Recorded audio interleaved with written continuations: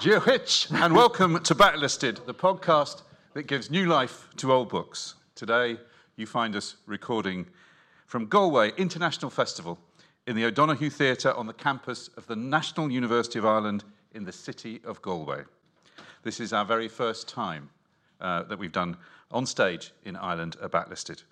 In fact, it's our first time in front of a live audience since the Proust Christmas special, our Christmas special devoted to all 7 of the volumes of À la recherche de temps perdu by Marcel Proust, which we recorded in the London Library in December 2019. John and I have not actually seen one another before today for 20 months. Yeah. I know, right? Incredible that we would want to be together again, but we do.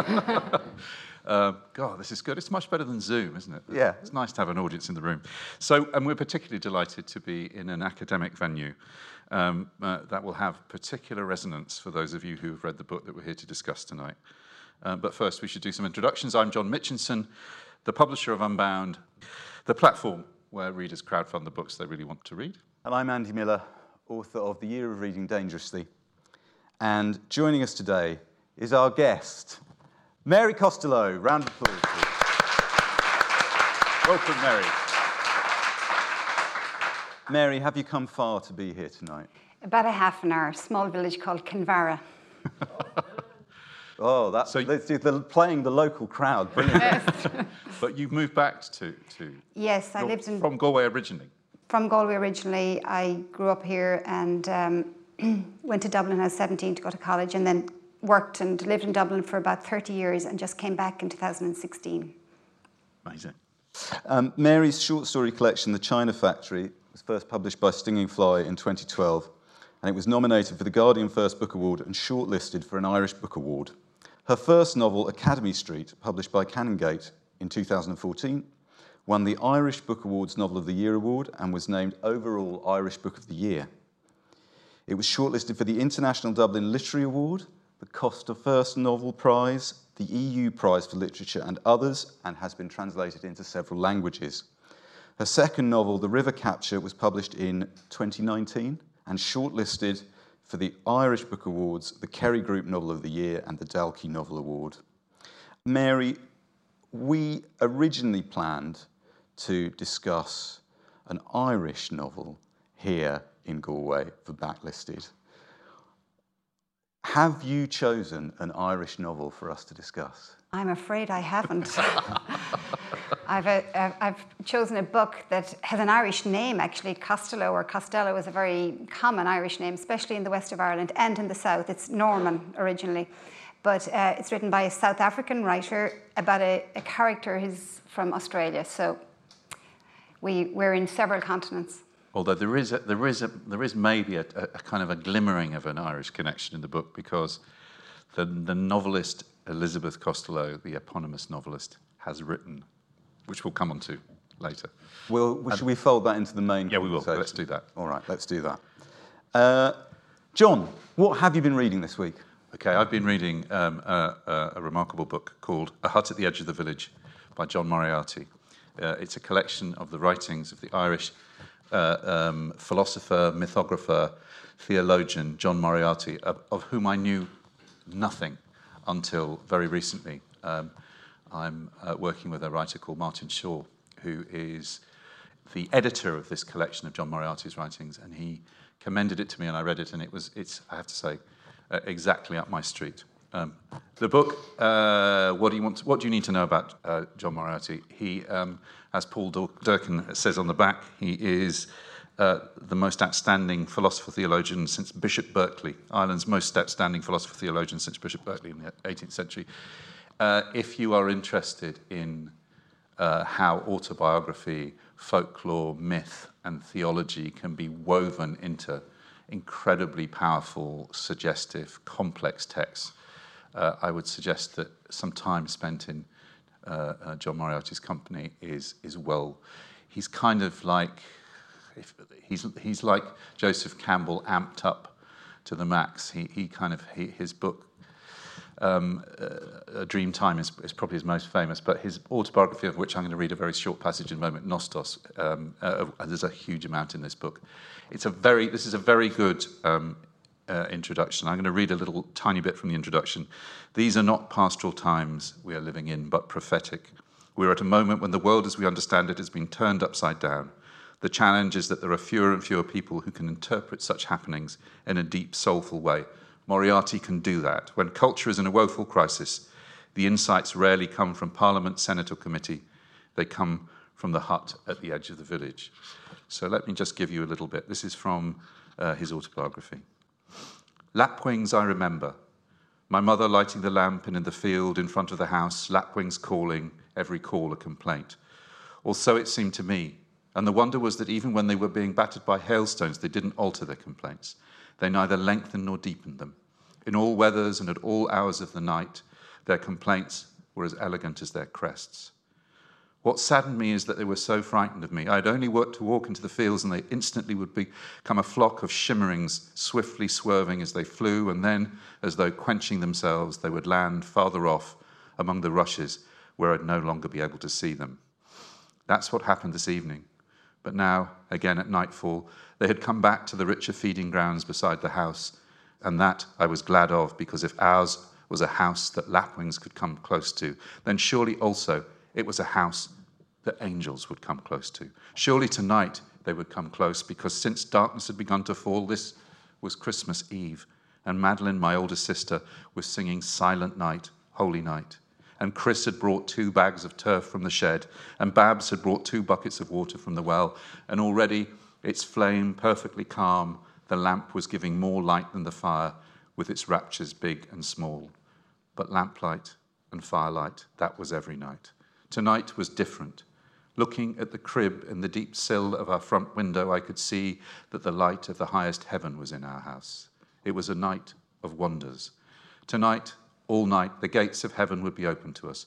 Riding animals higher than our horse and wearing glittering vestments, not clothes, the 3 wise men would show us the tracks in the morning. Plain as could be, we saw them last Christmas morning. And Santa Claus would come and would bring us what we asked for. To Babs, he would bring a blouse. To me, he would bring a game of snakes and ladders. And to Brenda and Phyllis, he would bring dolls. And soon we would have supper with currant cake. There was no denying it. It was wonderful, and in a glow of fellow feeling with all our animals, I went out and crossed the yard to the cow stall. Pushing open the door, I looked in, and at first I just couldn't believe what I was seeing. No candles lighting the windows, no holly, no crib, no expectation of kings or of angels, no sense of miracles. What I saw was what I would see on any other night. 11 short-horn cows, some of them standing, some of them lying down, some of them eating hay, and some of them chewing the cud. 2 of them turning to look at me. Devastated, I had to admit, it was an ordinary night in the stall.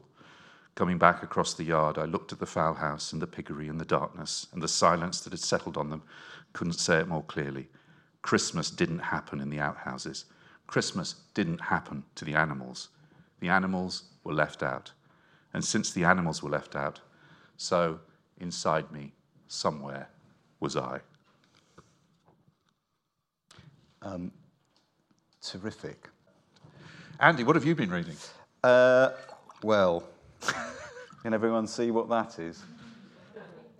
Well, it seemed remiss to be in Ireland in the week of September the 6th, 2021, because remember, this goes on the permanent record, or at least as long as the internet lasts. And not to talk about Sally Rooney's new novel, Beautiful World, Where Are You? We are a long-time admirers of Sally Rooney on Backlisted.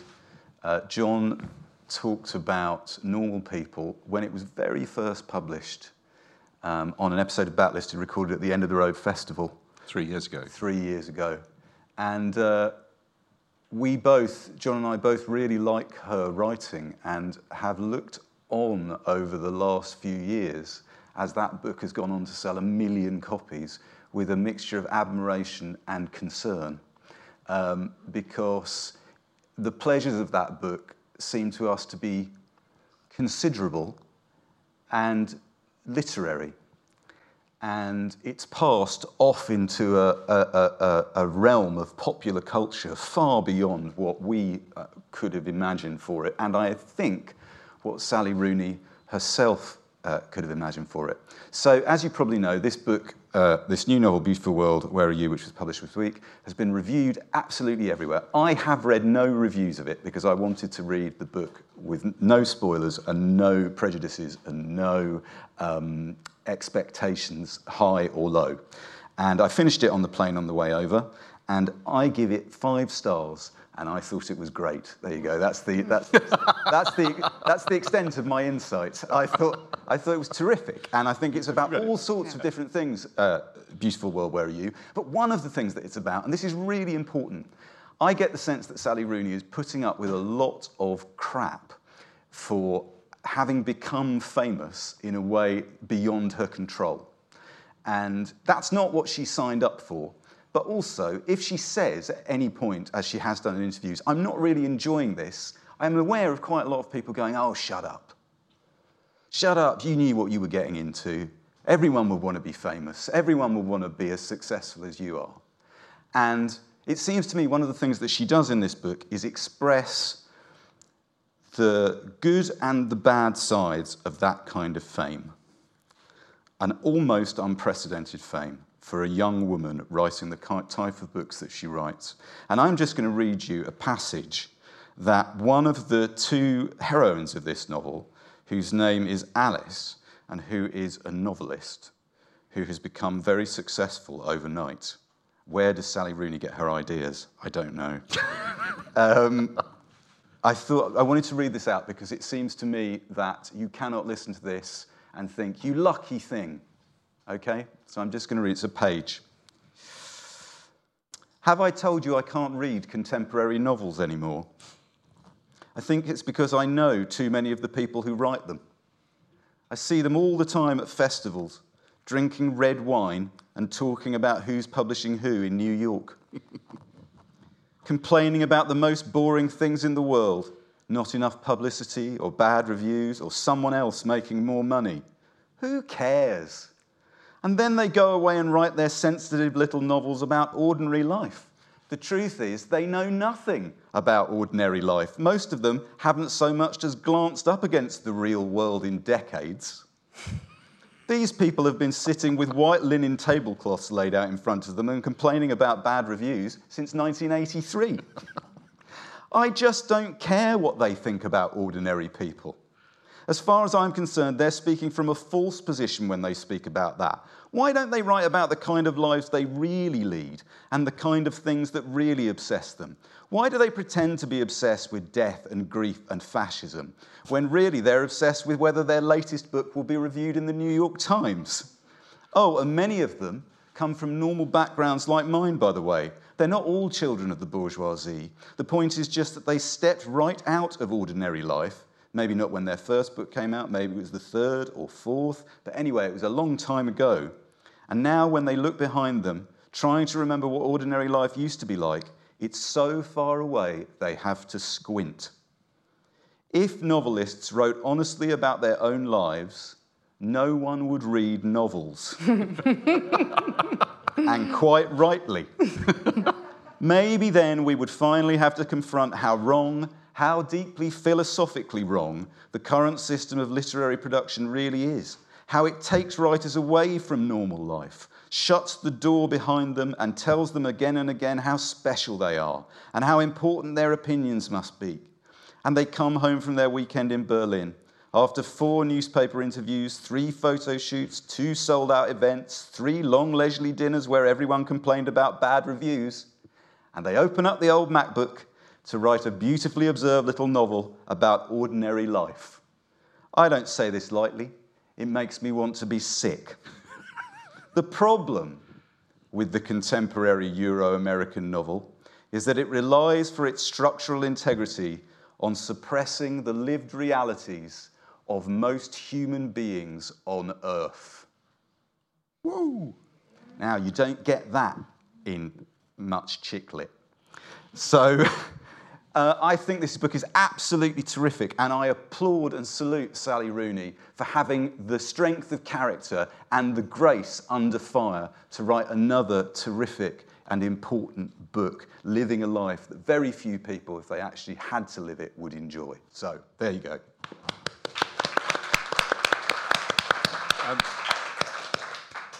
Boy, that's a hell of a passage, isn't it? I mean, and massive, a lot of truths. And how many people here have read that Sally Rooney already? Everyone. Wow, that's everyone here has read it. That is incredible. No, about one person has read it. But that gentleman there, I think. Did you enjoy it? Yeah, great. He said, yeah, it was great. There you are, that's 2 5-star reviews. Right, very good. The book chat will continue on the other side of this message. John, shall we move on to the main event? Because I think some of the themes that in both passages, our relationship with animals and our relationship with literary culture, are absolutely germane to the book that Mary has chosen, which is, as we said, Elizabeth Costello by J.M. Coetzee, published in 2003 by Secker and Wahlberg in the UK and Viking in the US. So now, this novel is, I think I'm spoiling nothing by saying, it is quite challenging, Mary. It has that reputation, certainly, but I think in the actual narrative or the writing of it, it's very readable. Yeah. His prose are incredibly readable. I agree. So what I've asked John to do, John has taken on the challenge of preparing a description for the audience who may not have read. Normally at this stage in the podcast, our producer Nikki, who sadly can't be here tonight, would say, "What's it about?" And Andy and I will kind of we'll sort of and her. Yeah.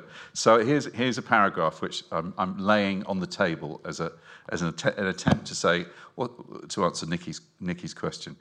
Elizabeth Costello, the eponymous hero of the novel, is a famous Australian novelist, now in her late 60s and living in that strange, otherworldly realm where most of her professional life consists in delivering academic lectures or attending award ceremonies. She is still best known for her 4th novel, The House on Eccles Street, in which she liberated Molly Bloom from her soliloquy in Joyce's Ulysses and gave her new life and agency. This annoys her. Many things do, cruelty to animals in particular. The novel is divided into 8 lessons, that's the subtitle, Elizabeth Costello, 8 lessons, rather than chapters, built around 8 speeches or lectures which Elizabeth either delivers or listens to. As David Lodge has written, it is a book which begins like a cross between a campus novel and a Platonic dialogue, segues into introspective memoir and fanciful musing, and ends with a Kafkaesque bad dream of the afterlife. In other words, it shows J.M. Coetzee at his enigmatic, genre-stretching, Nobel Prize-winning best. So, does that kind of capture any of it for you? Oh, very much so. Very little to add to that, I think. Right, our job is done. But we should ask... Mary, we should ask... Mary, well, if you are happy with that, then let me ask you, when did you first discover this book? You know, why have you chosen it for us, and when did you first encounter it? I think Coetzee used 2 of these chapters in a slim little book. I think it was brought out about 1999, and it was called The Lives of Animals. And he himself had delivered these 2 lectures at Princeton as part of the tenor series of lectures. So the chapter 2 and 3, The Lives of Animals Philosophers and The Lives of Animals Poets, he delivered those at 2 lectures in Princeton. He did that with the Nobel Prize as well. He delivers a story, and it was the first time he had introduced Elizabeth Costello. Then a few years later, he brought out this book, and he added more lectures. And in fact, the one about the the problem of evil, he delivered that lecture at a real conference in Amsterdam on evil as well, the problem of evil. So these are his lectures, but he had constructed the character of Elizabeth Costello some years before that. So the big draw for me, I had read Coetzee before that, The Life of Times of Michael Kay, and maybe 1 or 2 others, but I didn't have the same pull until this book. And John Banville reviewed The Lives of Animals, that slim book, around 1999, I think, and I just rushed out and bought it. Obviously, the surname floored me for a start. I thought, my God, it's like a sign, you know, you feel it, an instant connection. So I bought that, and the issue of the way she suffers for the lives of animals was what hooked me, to be quite honest with you. I knew instantly, our guest, that Coetzee himself was concerned with the same issues and had the same sensibilities and sensitivities, and indeed he's much more public in recent years about how he feels humanity treats animals and each other, of course. Then when the book came out, I was in love with it. I've reread it several times, and with each reading, I think I said it to you in an email, I am floored. There are moments. It has a reputation for being very serious and dry, and there are certainly sections, especially the long dialogue with herself or dialogue with another guest, like the African writer, or with her sister, who's a nun. There are long passages with a lot of logic, but I think that her arguments are like Coetzee's, they're quite clear. What she does is she self-questions the whole time, and it's really about the examined life. But we do also get a lot about her own life. She has a son and daughter. In the first chapter, we meet her son. So I think that, just so that we don't give an impression that it's all dry arguments about moral and ethical issues, there is very much behind it a life lived. She's 66, as you said. She's written a successful book, around Joyce's Ulysses, but she's reared a son and a daughter. Her son lives in America. He's an academic, and she visits and stays with him and his wife and children. And that he's a compassionate son, but he is baffled by his mother. He's absolutely perplexed at what he calls her devotion to this animal business. Shall I just read the very opening of the book? Yeah. Because I feel like that actually sets up the tone, the character and the subject. And but before I do that, I will say I totally agree with you that the presentation of long speeches, not just for their own sake, but as demonstrations of character or characters, is one of the tightrope walks that takes place in the novel, I think. And I found totally fascinating. A lot of the time I couldn't work out why I was so gripped by it, because it's quite abstract in places, but yet at the same time you feel a real person is making the case, whether you agree with it or not. So John, I'll just read the opening and then I might ask you to build on that. There is, first of all, the problem of the opening, namely how to get us from where we are, which is as yet nowhere, to the far bank. It is a simple bridging problem. A problem of knocking together a bridge. People solve such problems every day. They solve them, and having solved them, push on. Let us assume that, however it may have been done, it is done. Let us take it that the bridge is built and crossed, that we can put it out of our mind. We have left behind the territory in which we were.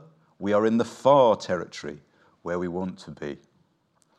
Elizabeth Costello is a writer, born in 1928, which makes her 66 years old, going on 67.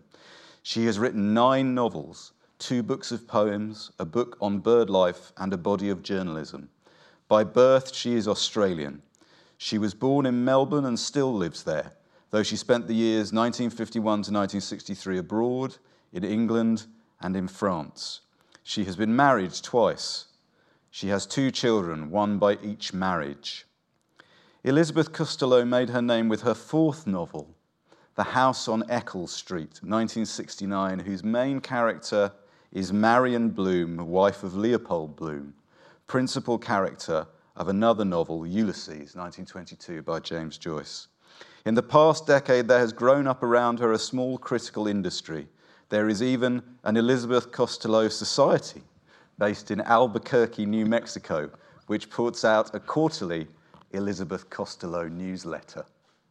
Now, I have no idea whether there is a J.M. Coetzee newsletter that was published in 1995, but I feel like there must have been. Because how close is this to Coetzee? I think it's very close. I mean, there's just getting back to her character for a minute, she's a very contrary woman at times. She appears contrary. She doesn't really care about what people think any longer. And she's quite isolated because of some of the positions she takes, especially in relation to animals. She's also a woman of great humanity. You know, she has a backbone. She doesn't avoid the awkward questions. She's not sure what the answers are, but she doesn't avoid the awkward questions. And one of the arguments she makes, I think, is for using less reason and maybe more feeling. And that's something you don't really expect from somebody who's arguing philosophical issues. She's arguing for more feeling that, you know, from Descartes on, we've relied too much and we've depended too much on reason rather than feeling or intuition. So she's calling for a little bit of that, and also for more imagination rather than thought. But yes, I think that, getting back to Coetzee, I think that there's a lot. Like I said, he delivered some of these lectures.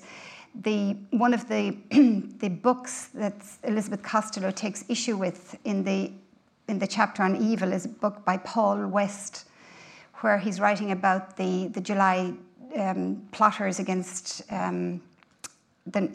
Hitler, and she questions whether it is right to represent such evil in fiction.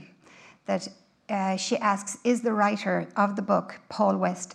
And Paul West is a real writer, and he wrote this book. I didn't actually know that when I was reading the novel. I only found out when you told me. Yeah, John. he is a real writer, and it's a real book that he's writing about. So this is pretty remarkable thing in a novel, for a writer to be writing about delivering a lecture, a critical lecture about a book where the novelist is in the audience, and that whole. This is such in many ways, I think this is quite a miraculous book, because it ought not to work. A series of lectures or as a fiction ought not to work, but it does, because he is technically such a brilliant writer, and he knows how to give you enough about a character. But also, these are the big questions, the things that she cares about, the problem of evil. And, you know, she gets into hot water, she gets terrible accusations of anti-Semitism because she basically compares the way we treat animals to the Holocaust. But as you say, Mary, she doesn't care about who she offends. She's got to a certain point in her life where she's bored with delivering the same. She's been giving the same old lectures for years. So she's got to that point now where she is trying to get to the truth. And I think Coetzee is a novelist who wants to get to the truth. But you don't get to the truth by having an argument. What arguments do give you, though, is drama. And he manages to build the character around the drama of this 67-year-old woman being really fucking annoying at an academic lunch, or on a cruise ship going to Antarctica, or, as you say, in the hotel lobby where she tries to tell Paul West that she's going to diss him. And he just totally doesn't, he says nothing. But what I liked about that particular chapter as well, later on we discover she has a very strong position on evil, and she says, I don't know if I believe in God, but I believe in the devil. And she traces it back when she was 19 in university. One night she was picked up by a guy, a sailor or whatever, and went back to his flat and had drinks or whatever, and then wanted not to sleep with him. And he got angry and he beat her up. Yeah, broke her jaw. Broke her jaw and left her in a bed. And burnt her clothes. Yeah, burnt her clothes. Tore her clothes. And when he fell asleep, she went back into the room and took her clothes. So it was she said that night evil entered her, and that when Paul West wrote about, and a very graphic detail, she talks about when the plotters were being executed, they were taunted by their hangman first, or their executioner, and they were told what was going to happen to them, their bowels would go. A very graphic description of what was going to happen to them.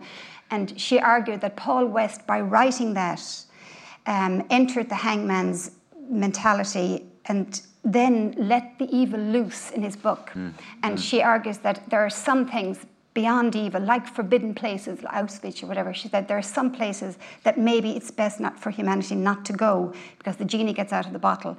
So, however, then she described herself, that's what she does because she forces us to listen to what happens to animals in abattoirs. So by the end of the chapter, she's come around to a sort of reconciliation about where she stands, and she is reconciled to what Paul West has done.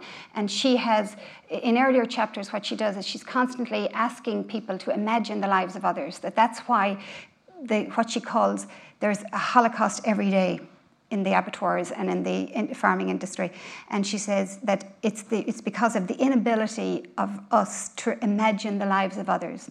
And she compares to what happened in Germany and Poland, that the people around knew something was going wrong, but because of a willed ignorance and an inability to imagine the lived life of another being has led to this. So she herself asks us to consider that, just like Paul West has asked her to consider the evil. And that discussion about what the limits of art are and what art can represent and what art shouldn't represent is very current. I mean, I was really struck when I was reading this novel that was written 20 years ago in, as you say, a fairly digressive form, how relevant it is to what we would refer to as culture war stuff, although I hate the phrase, but that's what it's about, the idea about whether you can say anything, and if you can say anything, well, why are you saying it? Why you need to interrogate why you're saying it. People's views who you don't agree with is, and that's 20 years before. I mean, that's absolutely where we are at the moment, trying to work out how we deal with this. But what I love about this book is, where do you think he's going to take us next, readers, after the problem of evil in an Amsterdam conference? Your favourite chapter, I'm sure. It's just, suddenly you're in a vision of a sort of purgatorial vision. It's like an Italian village where she's waiting to go up to give what they call a statement. And it turns out that the statement, she discovers, is more of a confession, really. They want to ask her what she believes in. And she says, I don't believe anything, I'm a writer. I'm there to record. I'm there to record. I'm there to... What should use that? I'm the secretary of the invisible.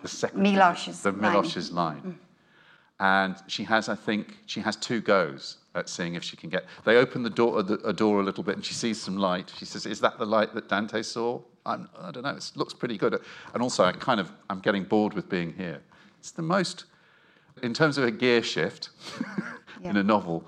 And yet, somehow, because of this famous limpidity, or whatever you want to call Coetzee's prose, the precision, you don't throw the book across the room saying that's ridiculous. No. It's also quite funny, that bit, because it is because Elizabeth Costello, the novelist, reflects to herself, where am I?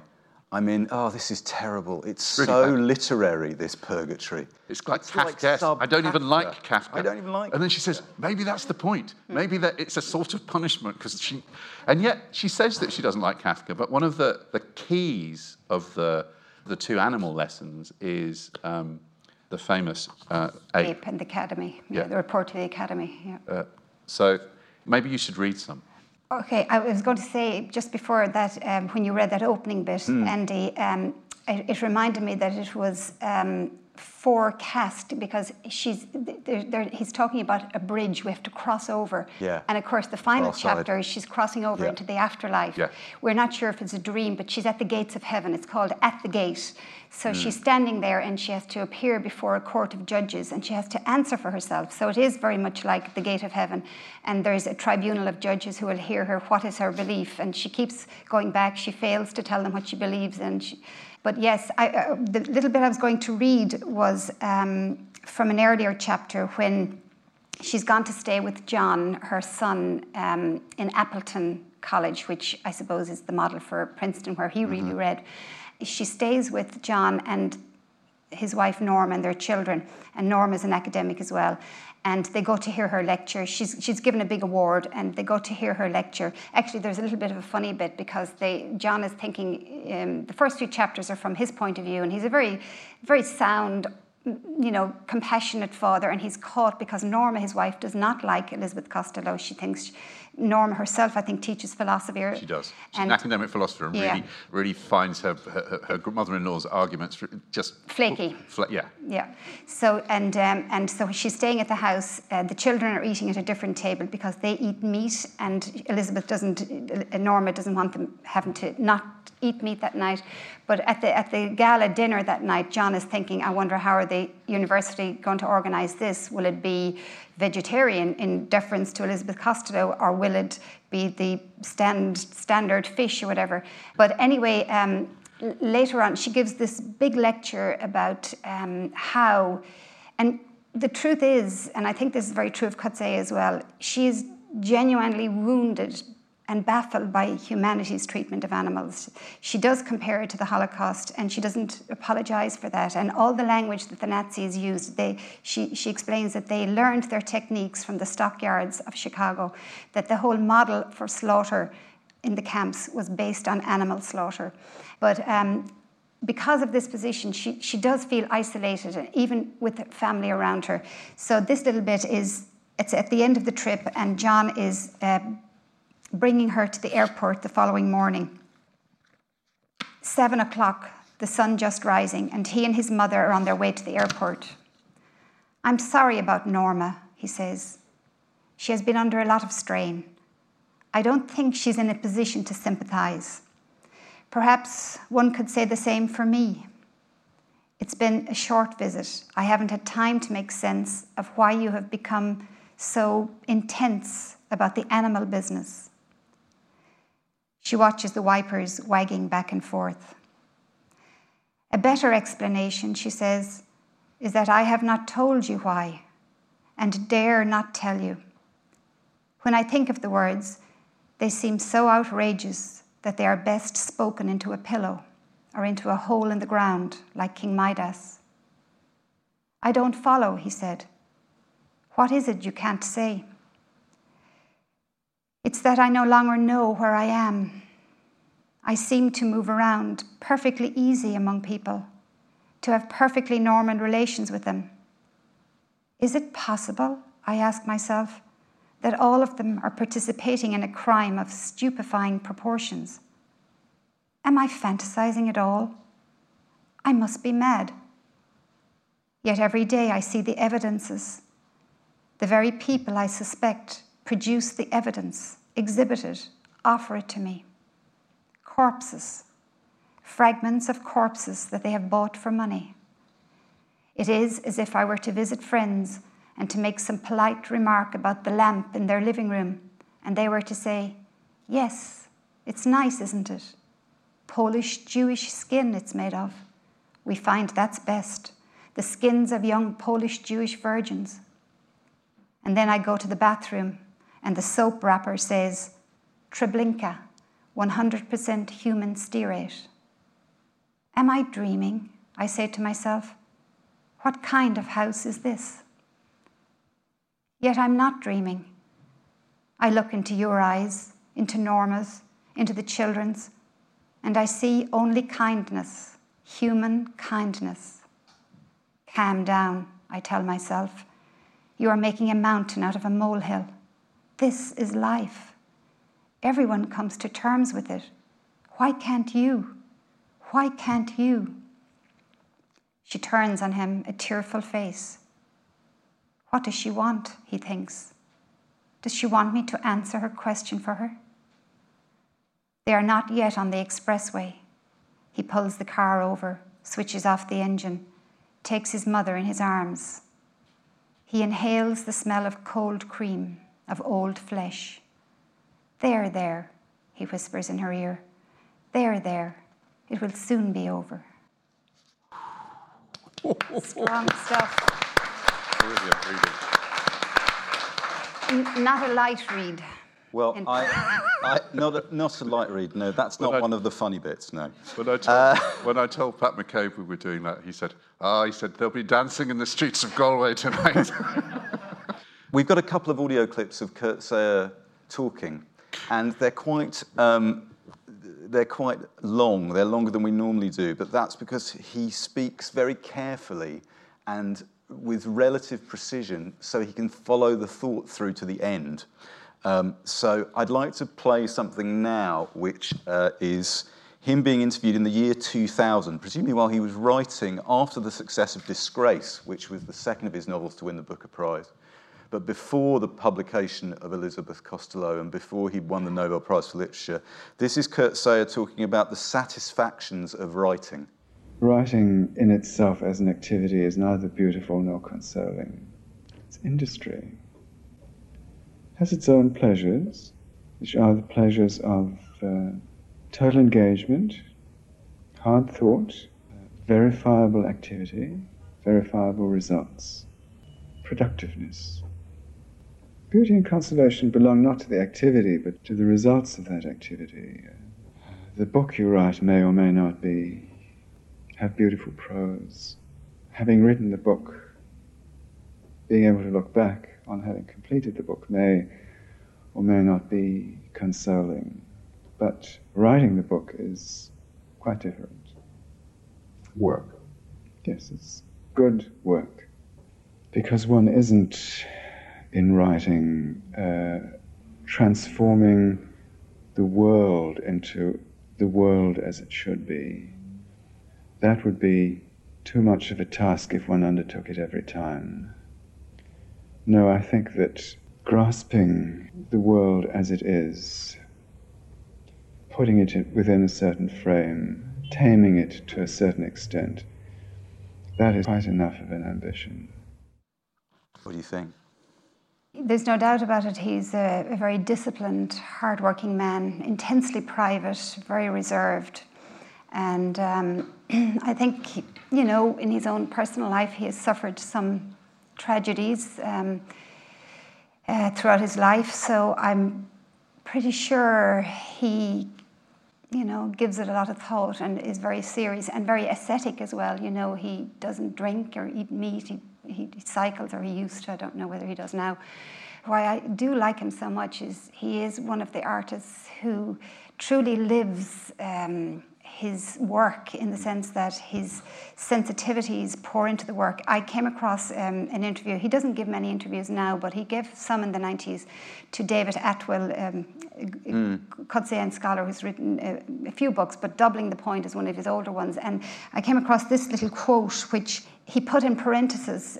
He was talking about something else, and you can see he uses quite a detached tone. And he speaks about one all the time. He doesn't often speak in the personal I.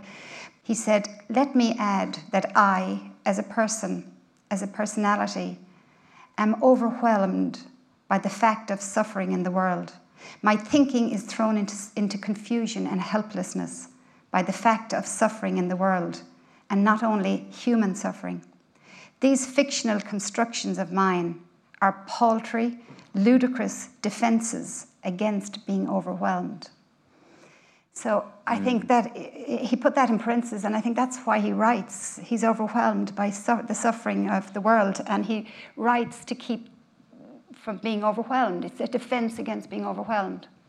He also, he is incapable, as you say. He's such a deeply intelligent writer. I don't think any writer that I know of has questioned what fiction is for, what stories are for, are they for consolation? It's all his work, and he can't allow himself, it seems to me, to be directly identified with a character. He does that thing. As you say, he delivers. Even in the animal lectures, he was using Elizabeth Costello as a sort of fictional, sort of baffle to keep.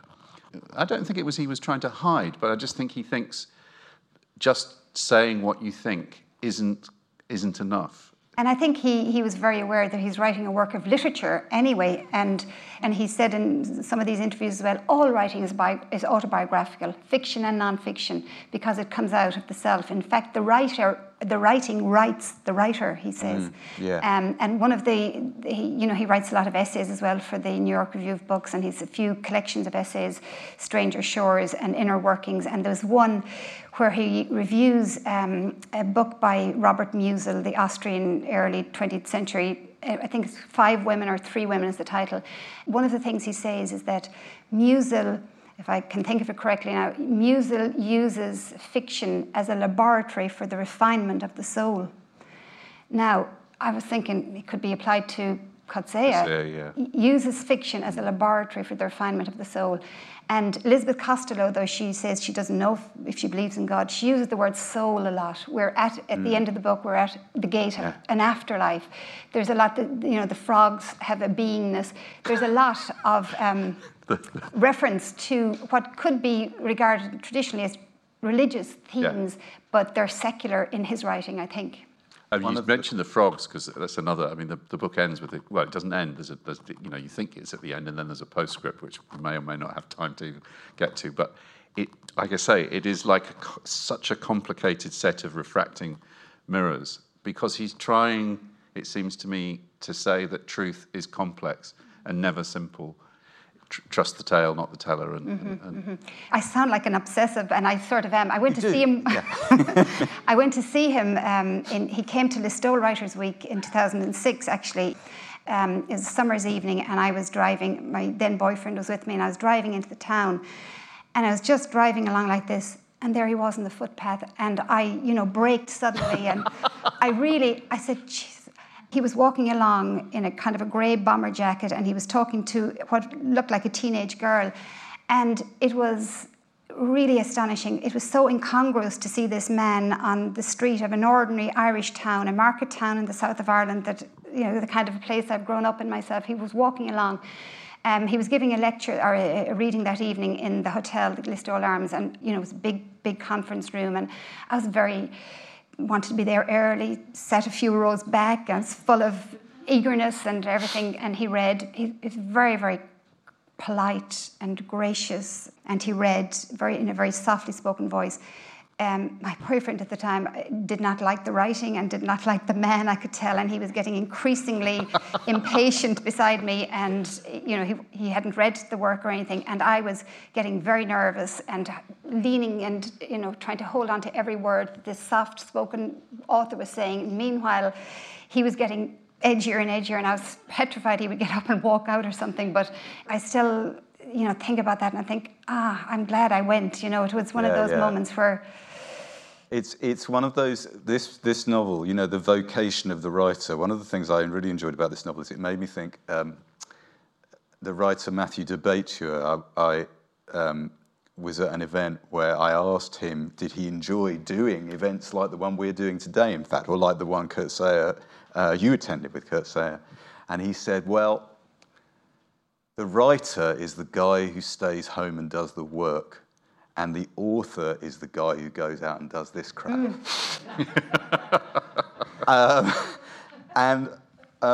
I wanted to just read a little bit from the chapter, the novel in Africa, which is set on a cruise ship, where authors are paid to go out and address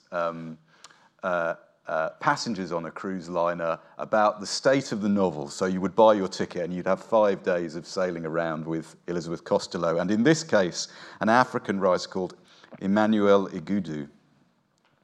And I wanted to read this one paragraph because it reminds me of the section from Sally Rooney's novel that I read at the start of the podcast. And it's not often that Sally Rooney gets compared to J.M. Coetzee, but I'm going to do it. Igudu is in the ballroom on the cruise ship, and he's saying to the audience, who've paid hundreds of pounds, euro or dollars to attend, how easy do you think it is, ladies and gentlemen, for this fellow to be true to his essence as writer when there are all these strangers to please, month after month, publishers, readers, critics, students, all of them armed not only with their own ideas about what writing is or should be, what the novel is or should be, what Africa is or should be, but also about what being pleased is or should be. Do you think it is possible for this fellow to remain unaffected by all the pressure on him to please others, to be for them what they think he should be? to produce for them what they think he should produce.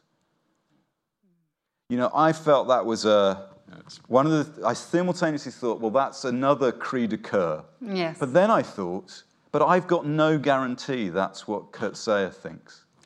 And I wanted to ask both of you, you know, you've talked about Elizabeth Costello's strong views. Now, we know some of them are Coetzee's strong views, but are they all Coetzee's strong views? Is she a simple proxy for him? I think that he has indicated in interviews that her concerns are his concerns. But for instance, that discussion about evil, you know, she started out at one position and she worked her way through. And he said in another interview, fiction is not free expression. It's dialogic. It means that the writers is awakening the counter voices within himself, the counter voices. So he's writing to know what he thinks. John Didion said this, I write to know what I think. Yeah. But he never starts out, I think most writers would feel this, we write to know what we want to say. We're writing towards something. Fiction and non-fiction, you start out and you're writing towards something, some it, and we don't know exactly what it is. And in the teasing out of that, and that's what Elizabeth Costello is doing, she's having an argument with self, she's having an argument with others, and it's what Coetzee, I think, does, and what a lot of writers are doing. They're writing to get to something, you know. I used to think it was, you know, writing to put your finger on the nub of things, and the nub of something, to get to the heart of something. But I think, actually, certainly when I think about it, I think it's to write towards consciousness, to be more conscious. And in a way, that's what she is doing. She's being more conscious about suffering, or what's the purpose. By the end of that story, in the very last chapter, At the Gate, she's asking, was it worthwhile being a writer at all? Is art any good? And Coetzee has that argument a lot. What is the point of writing? What's the point of art? At one point, she says, I think might be in the African chapter with the African writer, if I had a choice between, you know, writing all those novels and doing good, I would choose doing good. I would like to, before we have to wind up in about 5 minutes, but I would like to say a little bit about Coetzee's parents, and I would also like to play this. This is a very short speech Coetzee gave at the dinner at which he received the Nobel Prize for Literature. And the day before, he delivered quite an esoteric Nobel laureate speech. And so people were geared up for a second installment of something similar. And instead, they got this. Your Majesties, Your Royal Highnesses, ladies and gentlemen, distinguished guests, friends. The other day, suddenly, out of the blue, while we were talking about something completely different, my partner, Dorothy, my friend and companion, burst out as follows. On the other hand, she said, on the other hand, how proud your mother would have been. What a pity she isn't still alive. And your father, too. How proud they would have been of you. Even prouder than of my son, the doctor, I said. Even prouder than of my son, the professor. Even prouder. If my mother was still alive, I said, she would be 99 and a half. She would probably have senile dementia. She would not know what was going on around her. But of course, I missed the point. Dorothy was right. My mother would have been bursting with pride. My son, the Nobel Prize winner. And for whom, anyway, do we do the things that lead to Nobel Prizes, if not for our mothers. Mommy, mommy.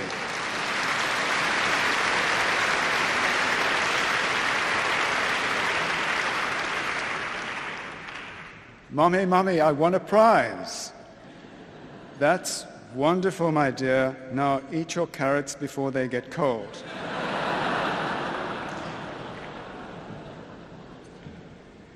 Why must our mothers be 99 and long in the grave before we can come running home with a prize that will make up for all the trouble we have been to them? To Alfred Nobel, 107 years in the grave, and to the foundation that so faithfully administers his will and that has created this magnificent evening for us, my heartfelt gratitude. To my parents, how sorry I am that you cannot be here. Thank you.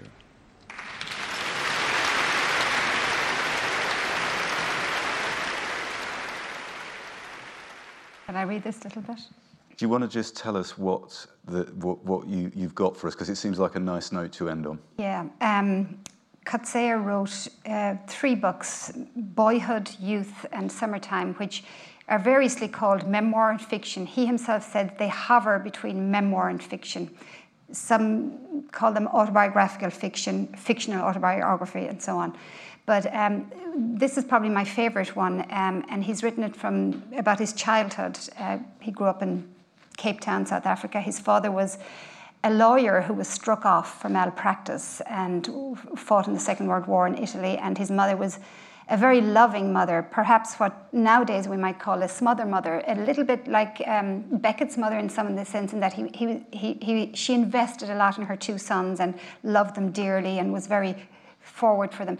But he loves her dearly, but he often uses her, and the thing about these memoir books is he was searingly honest, brutally honest. We don't know if every single thing is true because it hovers between memoir and fiction. But in this, he describes he had to write an essay in school one day. He's maybe 10 or 12, about what he did this morning, and he lied in it. He said he polished his shoes, but his mother does everything for him. But he lied about it and felt very guilty afterwards. He is a liar, and he is cold-hearted too. A liar to the world in general, cold-hearted towards his mother. It pains his mother, he can see, that he is steadily growing away from her. Nevertheless, he hardens his heart and will not relent. His only excuse is that he is merciless to himself too. He lies, but he does not lie to himself. When are you going to die? He asks her one day, challenging her, surprised at his own daring. I am not going to die, she replies. She speaks gaily, but there is something false in her gaiety. What if you get cancer? You can only get cancer if you are hit on the breast. I won't get cancer. I live forever. I won't die. He knows why she is saying this. She is saying it for him and his brother, so that they will not worry. It is a silly thing to say, but he is grateful to her for it. He cannot imagine her dying. She is the firmest thing in his life. She is the rock on which he stands. Without her, he would be nothing.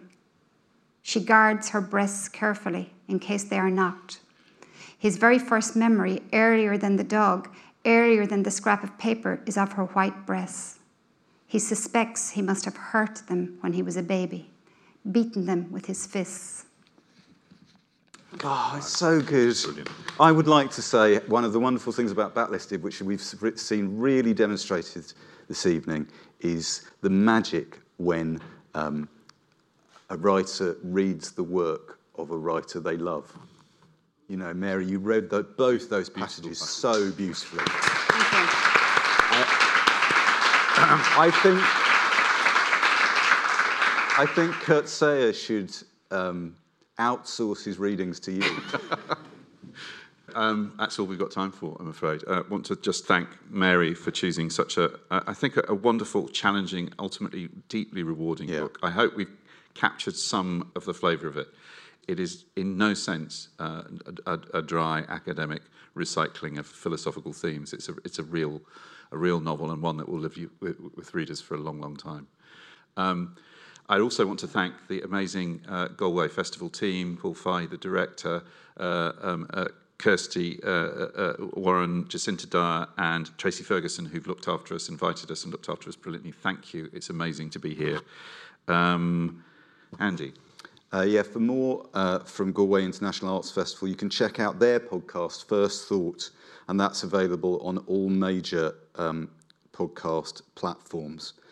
And then after you've done that, you can download all 145 previous episodes of Backlisted. 145. I know. Plus, follow links, clips, and suggestions for further reading by visiting our website at backlisted.fm. We're always pleased if you contact us on Twitter and on Facebook, and now in Sound and Pictures on Instagram too. You can also share your love by directly supporting us on Patreon at www.patreon.com/backlisted. We aim to survive without paid-for advertising, and your generosity helps us to do that. All the patrons who subscribe get to hear Backlisted episodes early, and for the price of 2 pints of Guinness at Morrons on the Weir, lot listeners get 2 extra lot listeds a month. That's just 2 extra podcasts a month. Our very own academic lecture series where we 3 get to deliver lessons on the books, films and music that we've been consuming for the benefit and moral improvement of our listeners. Very good. Well, thank you, Mary Costello, for bringing us Elizabeth Costello, or Elizabeth Costello. There is one E. Costello we haven't heard from, but if E. Costello were to record a song, I think it would be this one. John, do you want to say goodnight? Song of Fall agus he hawa. Thank you and good night. Every day I write the book. If you prefer to listen to Backlisted without adverts, you can sign up to our Patreon. It's www.patreon.com/backlisted. As well as getting the show early, you get a whole 2 extra episodes of what we call Lot Listeds, which is Andy, me, and Nikki talking about the books, music, and films we've enjoyed in the previous fortnight.